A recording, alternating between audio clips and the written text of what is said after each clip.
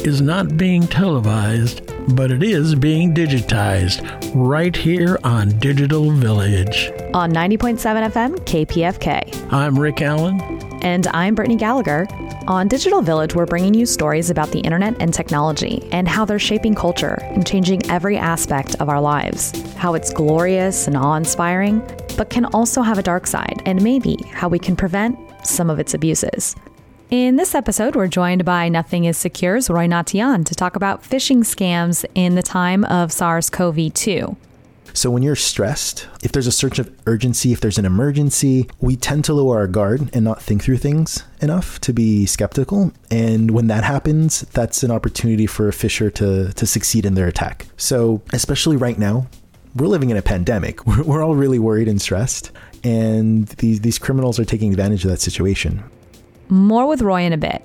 Obviously, SARS-CoV-2 has upended our lives, but maybe it could help us think more about long-term space travel. The writer of the blog Misconceptions in Space Journalism, Dr. Casey Handmer, is here to talk about that. But first, Rick interviews Tyler Sandness of Rideshare Drivers United. Here's a bit more about him. I'm with Rideshare Drivers United, which is trying to become a union for Lyft and Uber drivers. My function there is I work as one of the full-time organizers. I'm a former Lyft driver who has been taken off the road to help organize fellow drivers so that we can have the shot at building a real labor union and bring some real accountability to the rideshare industry. When you say the rideshare industry, even though you were a Lyft driver, you're also representing Uber drivers. Am I correct? So I talk with plenty of Uber drivers all day, and the organization does represent Uber drivers as well. Okay, great. I've been getting messages from the Rideshare Union about just what your issues are lately. So let's start with what are the differences between what problems you were having with Uber and Lyft back before the virus and before AB5, and how it has changed since the COVID-19 outbreak? Well, I mean, there's been plenty of problems in the rideshare industry for years. For at least the past 5 years, pay has continued to decrease for drivers. I know some people who, if they were working 6 years ago, were making about $80,000. Before COVID-19, you'd be lucky to pass $30,000 in a year. And that's before expenses. That drivers were misclassified. They were called independent contractors, but treated like employees because they were not given full information about their rides. They were not given a system that allowed them the freedom to make informed choices about what rides they accepted. They had to follow company protocol with how they ran and did their business. And this done intentionally by the companies as a way to save money on payroll tax and minimum wage and overtime and expenses. And so it was a way to kind of exploit the workforce. Now, obviously, in this COVID-19 reality that we're all now in, those problems haven't gone away. It's only become worse because the entire demand for the market collapsed overnight for many of us. I remember that first week where people were saying, stay at home, get indoors. The drivers were telling me that they saw 80 to 95% of their normal demand evaporate just like that in a single weekend.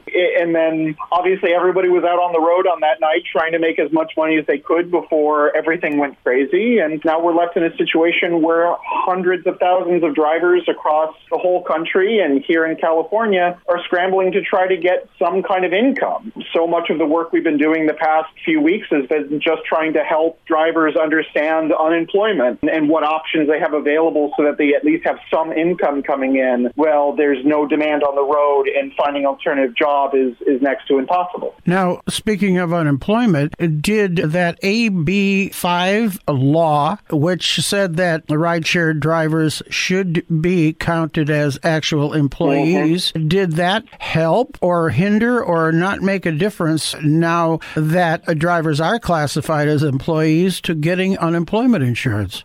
That's an excellent question, and it's been difficult because the unemployment system, when the virus hit, was not set up in such a way as to make it easy for drivers who are classified as employees under state law through AB to file for what is rightfully theirs. Because every driver who is working for these companies are employees. That is what AB5 says. And therefore, they are entitled to every dollar of unemployment insurance that they've earned earned through their hard work over the past few years. The issue is that, one, that the website was not set up in time to be able to accept it. California was also blindsided by COVID as much as everybody else was. And two, the companies have actively hindered our ability to file as employees. And one of the ways that they've done that is through kind of messing with the normal process for how people can file for unemployment. Because normally what happens is that an employer is supposed to share income information with the state,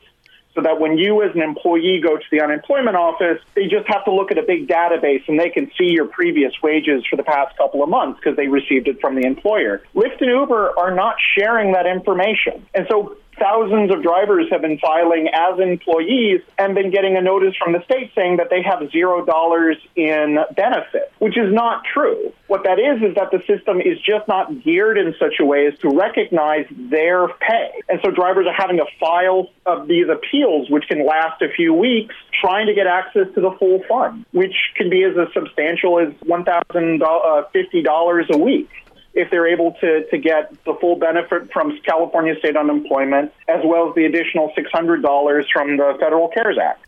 So these companies are doing this on purpose, obviously. Like they did on purpose, they kept cutting drivers' pay. You also, in some of your press releases, you talk about other ways to get money from Uber and Lyft. Talk about that. Yes, of course. So one of the big things that we've been doing this year as an organization is our wage campaign. We recognize that AB 5 went into effect in January 1st, but the state has been rather sluggish to enforce it. They seem to be in negotiations with Lyft and Uber to try to figure out, well, how are we going to affect this law and whether or not the company is going to go full forward with it. There's the fear of the lawsuits that could be incurred. There's just a bunch of factors where the state is really trying to not necessarily not enforce the law, but they're trying to figure out how best to enforce it. And it's left drivers basically saying, look, we got this law passed. We got it signed by the governor. We got it passed by the legislature.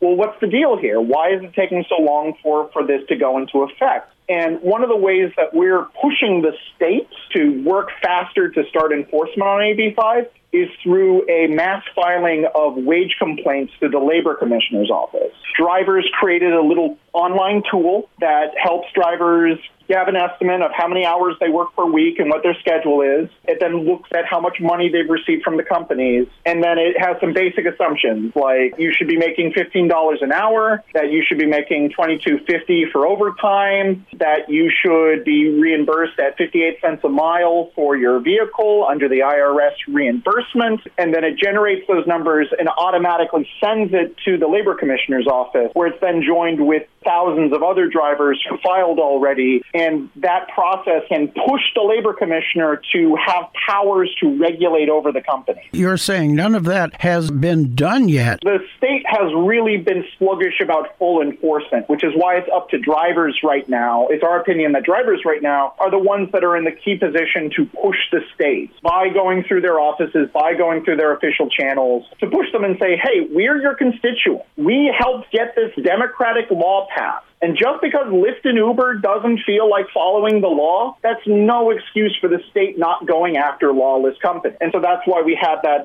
big caravan of over 100 drivers last week in both San Francisco and San Diego pushing the state on this. We've now assisted over 3,000 drivers and filing for over $750 million worth in stolen wages, overtime pay, and expenses. And we're going to be continuing that campaign. And we encourage any driver that's out there interested in trying to claw back some of their stolen wages to visit our website at drivers-united.org and look for our wage campaign. And you can put in your information there, and you'll be able to see how much money is owed to you and have the option to file it along with thousands of other drivers and demanding that you get paid what you are entitled to. Excellent. Now, Uber, I know, still complaining they haven't made a profit, is pushing back hard on the law. Do you know how that is coming? You're absolutely right that Lyft and Uber view this as a challenge to their business model. They are trying their best to try to make themselves exempt from this law. The way that they're doing that is through a ballot initiative in November. I believe they collected all the signatures they need to see that on the ballot. That would try to create a third category for drivers.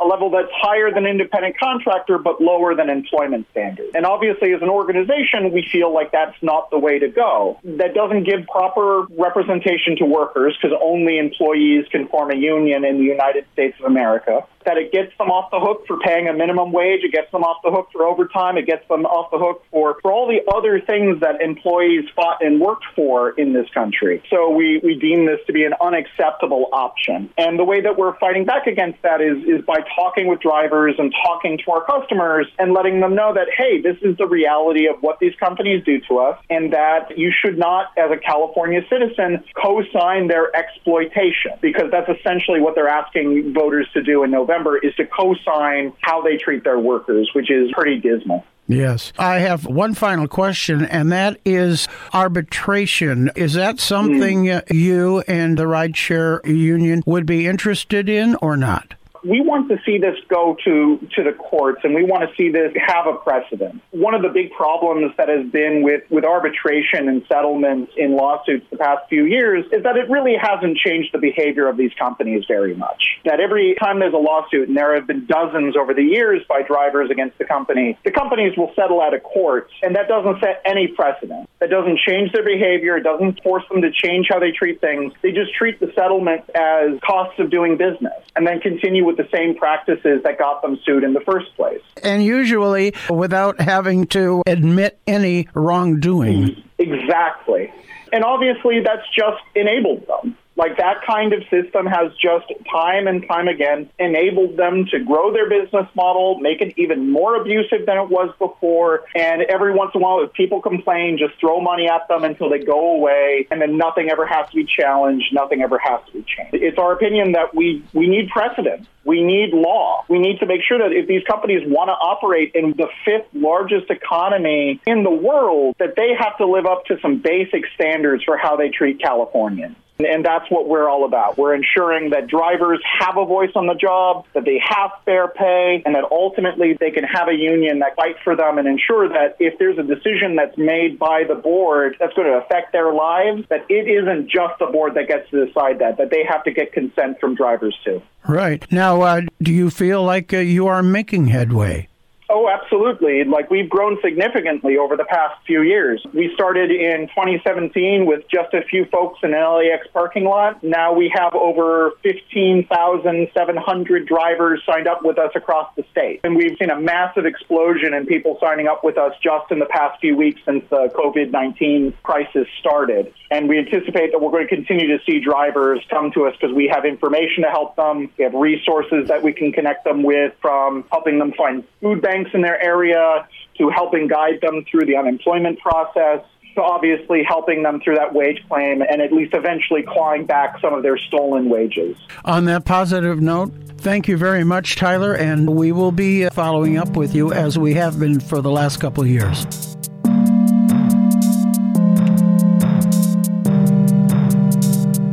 That was Rick Allen interviewing Tyler Sandness of Rideshare Drivers United.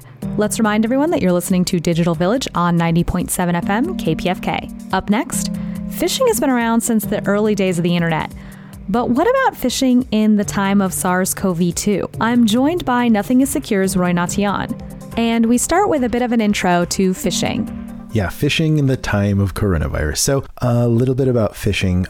We've all received emails and texts from like our banks or government organizations maybe. How do you know those messages are actually from who they say they are?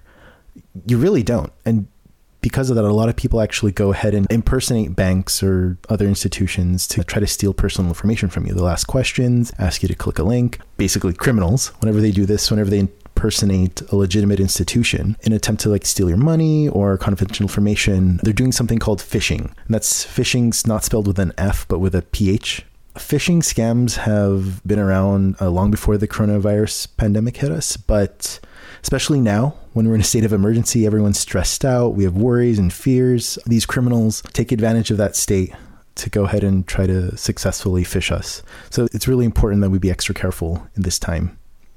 What is your advice on being extra careful? We're going to start off really broad, and that's just trust no one. That's a little harsh.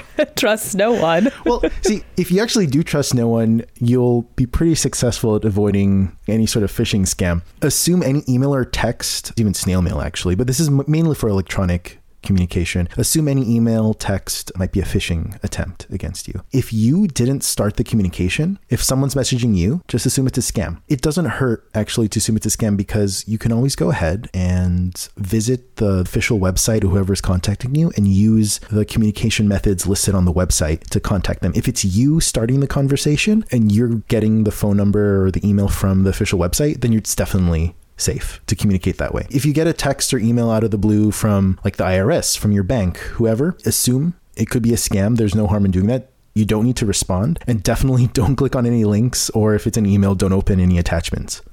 What are some ways that could indicate that an email is fishy?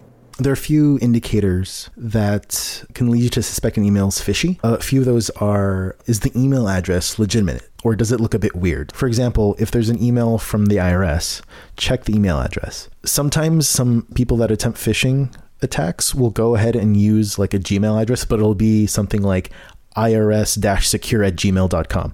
Obviously, if there's @gmail.com at the end, it's not actually from the IRS. So pay attention to what the email address is. Another thing to look out for is, are there grammatical errors, misspellings, or weird phrases?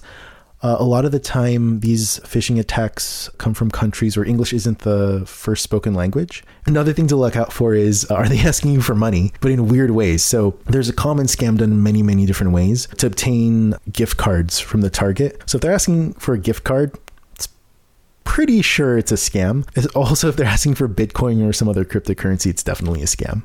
And then if the email just feels off, for example, if you receive an email from like your aunt and it doesn't sound like your aunt, maybe call your aunt to double check that she sent it. That's another thing that happens. Sometimes you end up getting emails that are just really weird and long and it doesn't sound like the sender. That's a good indicator that it might be a scam. You mentioned this a little bit earlier about if an email has a bunch of questions in it and you're responding to them. One of the things you see on social media all the time are those posts that people have. Where were you born? Where was this? Where was it? And ask all these very eerily similar personal identifying questions, and people just share that stuff on Facebook. Is this another form of phishing? Yeah. So many of us have logins to accounts, and when you set up an account on a website, they sometimes ask for security questions. And these security questions often are things like, what was the name of your first pet? And what's the birthday of this person? And what street were you born on? And you find those questions sometimes asked on online quizzes. If it's targeted against you, it's one way for someone to get that information needed to go ahead to reset your password on an account and then gain access to your account completely. So again, don't give out personal information online, especially if it looks like a fun quiz. It could be targeted against you to get that information so they can reset your password on an account. What are some psychological tactics that quote unquote phishers or people who are behind phishing schemes are using?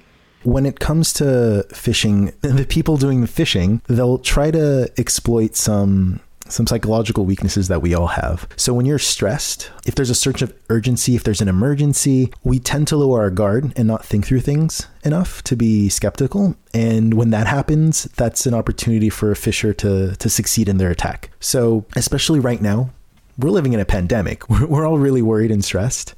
And these criminals are taking advantage of that situation. Right now, two big fears, I think pretty much all of us are experiencing, are fears regarding financial things and fears around the health of ourselves and our loved ones. So when it comes to financial fears, one of the scams I've seen involves the stimulus check. So there are people that really need this money.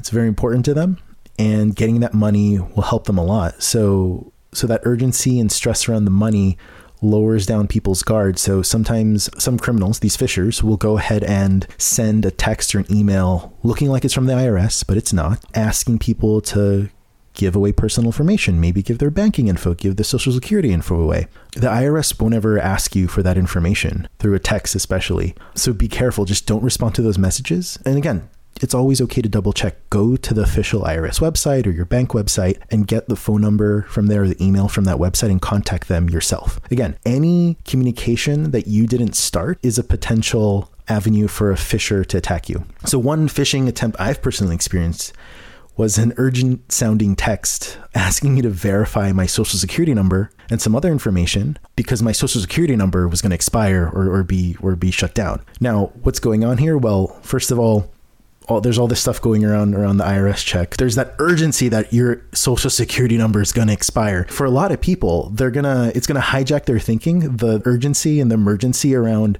social security number expiring is going to make them not be skeptical. And then they'll go ahead and maybe click the link or respond and fall for it. So again, anytime you get a message, especially if it's sounds like it's from the bank or the government, don't click on the links. Don't open the attachments. You should initiate the contact and communication yourself through the website and the contact forms on the website. Are there specific phishing examples around people who may be out of work? This sort of scam where someone's contacting you with an easy job, especially now, like a job to work from home. Again, if you're not initiating it, be skeptical, don't trust it. And if you wanted to actually look up the organization or the business that's offering the job and see if they're real.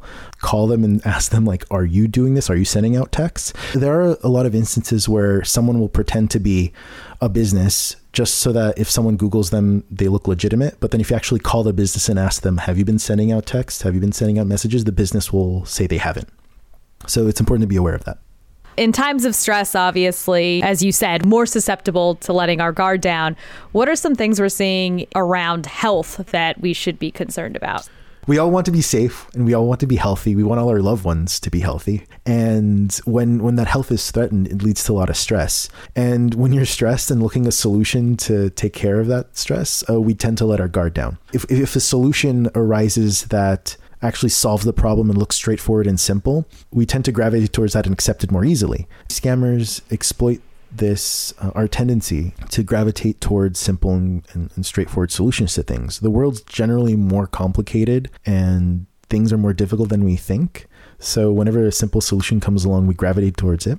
Well, for the record, to be very clear, injecting bleach does not do anything. It's very bad to ingest or inject bleach into your body. So don't do that. But on top of that, there are all sorts of quack snake oil salesmen selling their wares online, trying to trick you out of your money. Do your research. But if anyone anything claims that it can cure or prevent COVID-19, they're either lying, delusional, or both. So avoid those things. Don't spend your money on that. Another way to exploit this fear around health is people sending out messages regarding health insurance, cheap health insurance. There are a lot of people that don't have health insurance or their coverage is lacking, and seeing these messages that where they can be provided a solution for that fills them with hope and they gravitate towards it, but they're generally scams. In summary, I trust no one, Roy? Correct. You've learned well. Trust no one. Assuming any message is a phishing attempt really will take care of you in many situations. Just make sure you start the communication yourself. So if someone sends you a message, you don't have to respond. You don't have to click on the link or anything. Just contact whatever organization is directly through their website.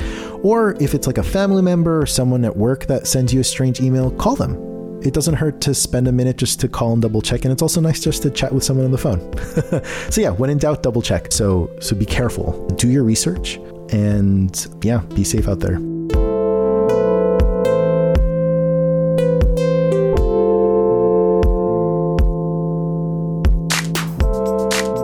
That was Nothing is Secure's Roy Natian about phishing in the age of SARS-CoV-2. Let's remind everyone that you're listening to Digital Village on 90.7 FM KPFK. In the last part of the show, Dr. Casey Hammer is here. He works at NASA's JPL and is the writer of the blog Misconceptions in Space Journalism. And we talk about how social distancing may help us think better about long-term space travel.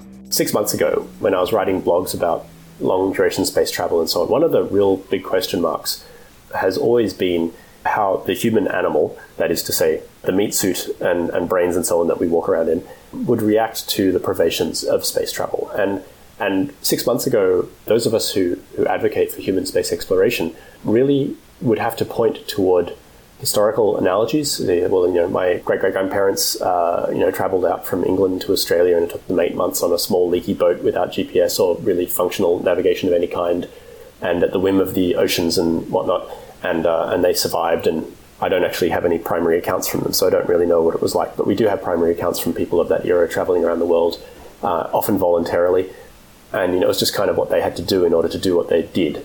But at the same time, people in those eras had not entirely identical psychological makeup to us today. And that's actually one of the tremendous privileges of living in this day and age, which is that most of us will never know what it feels like to bury a child who died in childhood, let alone multiple children. Yet, I can tell you with absolute certainty that my great-great-grandfather, only 3 of his 11 children survived to adulthood. So that's something that maybe you say, well, if you grow up in a world where every year 10% of the children die of smallpox, perhaps getting on a boat for a year to go to Australia is not such a bad thing, like in terms of the overall mess that your psyche would be.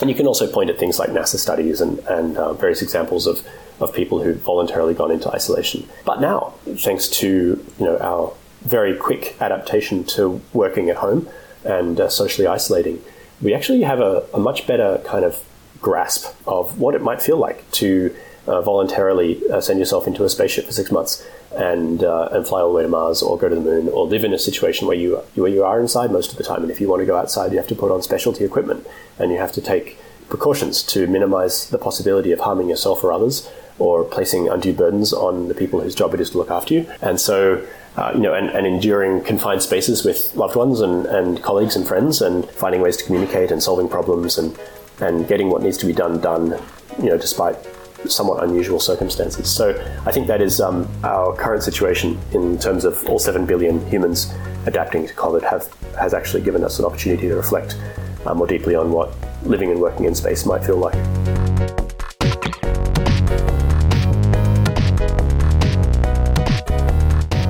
That was Dr. Casey Handmer on how social distancing may help us think better about long-term space travel. You can find out more about what Casey's up to by finding him on Twitter at CJHandmer. We've covered the challenges for rideshare drivers and how that's increased since the coronavirus crisis began, and how to protect yourself from phishing scams, and how those scams have evolved in the age of SARS-CoV-2. And in this case, trust no one. And that's it for Digital Village. We'll get through this. I'm Brittany Gallagher at In a Quantum World. You can hear this episode again by subscribing to our podcast or going to kpfk.org and clicking audio archives and search for Digital Village. You can also follow us on all things social using @DigitalVRadio or @digitalvillage.org.